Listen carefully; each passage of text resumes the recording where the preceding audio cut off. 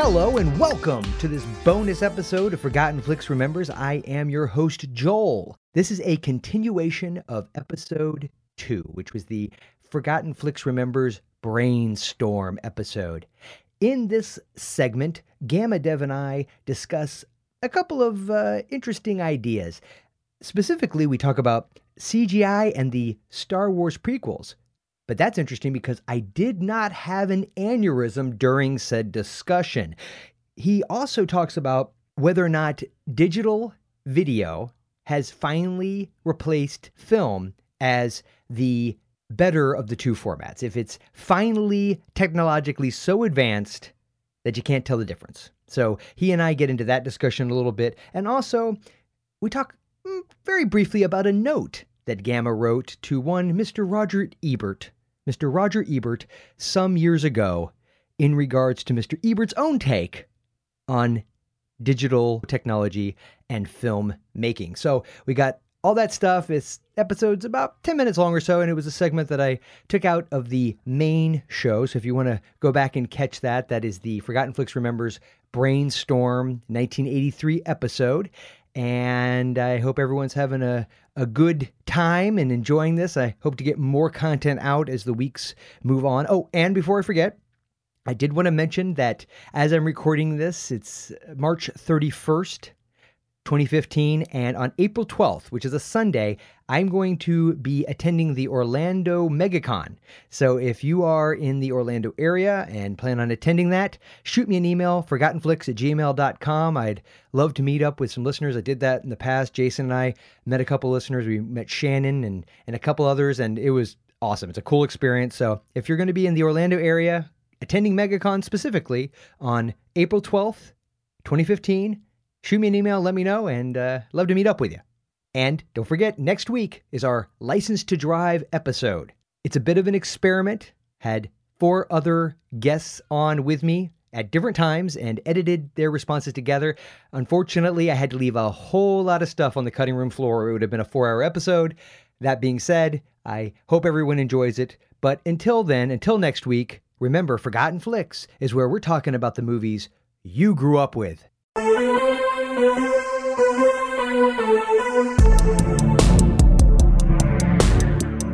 Have you seen the movie The Kingsman? It is on my short list. I actually really want to see it. I won't say anymore, but I think you'll be surprised with how they take that handheld shaky cam and kind of tone it down a bit and adapt it to something that's both frenetic, but then also has the I can actually tell what the heck is going on kind of thing. I don't want to spoil anymore if you haven't seen it, but and look forward to it. I like to at least delude myself into thinking I have an open enough mind that when you can take something and, like you just said, they can bring, maybe drop it down a notch, remodify it, and actually really use it to enhance the storytelling. I'm fine with that. I feel that as much as I've poo-pooed CGI versus practical, the truth of the matter is CGI can be amazing. It can do amazing things. And I'm not, I feel I like balance. I didn't even realize that in the Star Wars Episode 7 teaser that came out, which I'm assuming you've seen the teaser for it. Yes. The little robot there at the beginning. I just assumed that was CGI. And I'm guessing it's not, because everybody's saying it's not. And it's like, holy crap. Now, I'm assuming the Millennium Falcon and that little part at the end is, but so what? It looks good. That doesn't bother me. It's a balance thing. It's like, what were you going to say? Well, it's like, I think nowadays everybody's default position is just to assume it's CGI. Yes. And sometimes it's actually shocking when it turns out not to be. Like, the film that has the most model shots in history, I believe, is Episode 1. Really? Yes, because everything but the shiny Naboo spaceships. Wait 1 second, Gamma. Hold on, I'm cutting open the crow because I got to take a really big piece of this to eat. Hold on. Go ahead. But no, it's like, with the exception of like the shiny Naboo ships, like most of that stuff is actual physical models. Even like the pod race, like the stands, those are actual physical stands they built with little Q-tips dipped in colored paints to simulate a crowd moving around. Or the Theed City, that's a huge model with they're dumping salt over the side to simulate the water and everything. So people assume, it's Lucas. that they totally got, but like Trumbull, he said, it's like people say, "Oh, now it's fake." It's like it was always fake. It was fake back in 1900 when George Méliès did it. And that's fair. I think what it is for me, I like the magic aspect in that I don't know how they pulled off the trick. And I like maybe trying to figure it out, but I can't. Whereas now when my kids say, well, how did they do that, Dad? Computer. And it's like, and I'm not poo-pooing the art and the craft involved in that. I feel as if like, oh, computer. There's nothing magical to that. But how the hell they pull that little robot off? I got no freaking idea. I guess it involves magnets or something. It's magical, right? So it's but I mean, it just has that, like, it's like a good magic trick. Like, I know it's not actual sorcery, but I like that I'm pleasantly confused and surprised, and I don't really know how you pulled that off. I love that.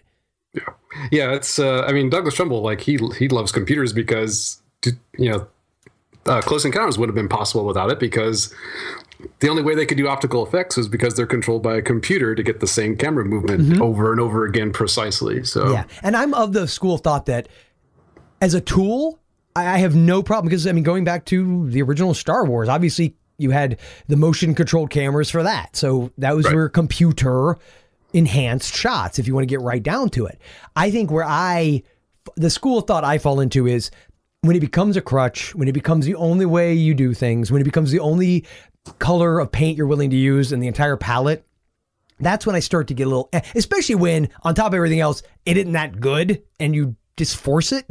I'd rather you just show me nothing and let me use my imagination and come up with some really great sound effects than show me a really crappy CGI fill in the blank, whatever it's supposed to be. So, if it's good CGI, I couldn't care less. Jurassic Park has great CGI. It's a good mix, right? And it's still even some of the CGI looks great. Well, as ILM used to say at their old SIGGRAPH, it said, if it's what you don't see that makes an effect special. Because 98% of CG, you don't notice. Yeah. You notice because it's a dinosaur. It's like, well, they didn't get a real dinosaur, obviously. Exactly. Yeah. So it's obviously they did that with CG. But most of the CG you see in films nowadays, you don't see because it's stuff like, oh, there was a big old smoldering pile of burning tires over here when we shot this, so we had to get rid of that, that kind of stuff. And I'm again totally fine with it being Arnold blinked during the take, so we had to fix his acting. I don't know if there's enough CGI in the world for that, but I don't know. I feel as if I'm becoming. It's odd. You think the older one gets, the more curmudgeonly one would get about things that are of a nostalgic nature. But even I tend to be one of those people that gets very pissy about remakes. But I come back on the school of thought. Well, wait a minute. If you can do it in such a way that you tell the story and it's interesting and entertaining and you're not completely and utterly crapping all over the original, then I'll give it a chance. Even the Poltergeist. I don't know if you saw the Poltergeist trailer yet. Oh, yeah. I thought it looked great. I thought it did, too. I actually almost dropped my damn phone when that... okay, spoiler alert for the trailer if you haven't seen it, but tough. The clown thing, good Lord. How can you make that clown creepier? Well, they did. Oh, my God. Pretty sure that was CGI, too, by the way. Probably. Or at least CG manipulated. But yeah. But and it's funny you bring up Phantom Menace, because of all the Star Wars movies, I know that it seems to be the one that people hate on the most because it's the most kid pandering, I guess you could say. What with the future Darth Vader going, yippee! And Misa think people gonna die? Stuff like that. Yeah, I mean, it stars a kid, and are we shocked that this egomaniacal little kid grew up to be Darth Vader? Really? No, really? Not at all.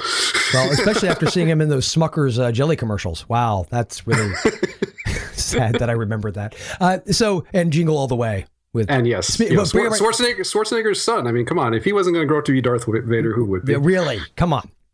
So ultimately, though, that one, that of all of the prequels, it's always been my favorite visually, and I couldn't ever figure out why. And I always attributed it to two things. One of them not really visual, but they enhanced the visuals, which was the Duel of the Fates element of the score that Williams. That was where it started. And I love that. I think it's tremendous, and it's on par with the Imperial March or anything else in the Star Wars canon, as far as I'm concerned. But that final lightsaber duel with Darth Maul with that music felt, even though, again, little hint of irony in this, because I'm pretty sure that was shot a lot green screen, right? Because of the setting they were in. That was actually not real world, but that whole sequence played out in such a way that I just loved that. But visually, there was something about that movie that to me looked so different from 2 and 3. Well, it was the only one shot on film. That actually, I think the one segment you like in that movie was not shot on film, which is Duel of Fates. Yeah, well, that's what I mean. That's why I said that's a little irony for you. That I'm pretty sure that was the whole green screen, and yeah, if it was shot on whatever element of video they were using, but wasn't it? That was the only one though that the majority of the movie was actually still shot. Yes, that was. Although Douglas Trumbull has already said, I can convince Chris Nolan to give up film. Really? Because he says even IMAX can't beat what you can now do with a 4K camera. And see, here I go back to, if I can't tell the darn difference, I don't care. Right. I mean, I just don't like it when, to quote the great Judge Judy Shineland, don't pee on my leg and tell me it's raining. Okay. Right. And I remember, and it's usually night sequences, right? When high def video, and it was probably even before the red camera and everything was coming into play. But Michael Mann's Collateral, which I thought was a good movie. I liked it. But right. I remember that was sort of a big deal that he shot it video. Right. And it was, a lot of it was at night. And I'm watching it on the big screen going, I can tell this is video. Like, oh, yeah. And it distracted me. I'm like, I like this movie, but this is distracting. I can tell this is video. Right. Yeah. And of course, it's, the technology's gotten much better. But, sure. But a lot of people will use the argument, well, it looks like, digital will never surpass film. Hate to break you, it has. Yeah. Because... that was the worst that technology was ever going to look. Mm-hmm. I know Roger Ebert railed against digital projection and digital thing, and he's a great guy and all, but his idea of tech was, he didn't understand tech. He once said, the PlayStation 2 can do over 5 million calculations a second. I wrote him a little note saying, it's like, you sound exactly like Dr. Evil. So I'm going to hold the world ransom $1 million. How many calculations does it actually do? He's off by a B. Wow. So that was in that era. So it's like, yeah, they've been doing 5 million since the era of like the Atari 2600. So, yeah, but because his argument was, they shouldn't do digital projection because they'd done the Phantom Menace with digital projection. He said, future films aren't going to get as fine a treatment as this, and it's going to be too expensive and all that stuff. It's like, yeah, because technology gets more expensive and worse as time goes on. Yeah. That's totally how it works. Yeah. So, well, and that's the other thing is that, because I remember when I remember some of the essays you wrote about that, and ultimately now we're at a place where that's the only option. I mean, I'm sure there's still a few theaters out there using xenon bulbs, but yeah.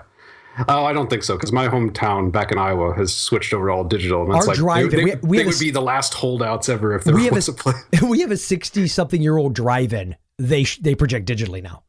Of course, yeah. Why not? Thanks for listening. And for even more retro movie goodness, be sure to subscribe on iTunes and feel free to leave a review. It helps more people find out about the show. And don't forget our awesome Facebook group. And if you want to leave feedback for the show, you can just email an MP3 recording to forgottenflix@gmail.com. I'd love to hear your feedback and have you contribute to future episodes of Forgotten Flix. So swing on by ForgottenFlix.com, where we've got great retro reviews, articles, games, tons of past podcast episodes and interviews, and more. And I feel like I'm forgetting something. Hey, give me that microphone, you. Oh, yeah, I have to just tell you one more thing. Special thanks to JV of Your Secret Identity. Check out Killer Rock Music at yoursecretidentity.com. Oh, yeah. I know I'm screaming all this, but JV said it all in caps, so I guess I have to scream it then, brother. Yeah.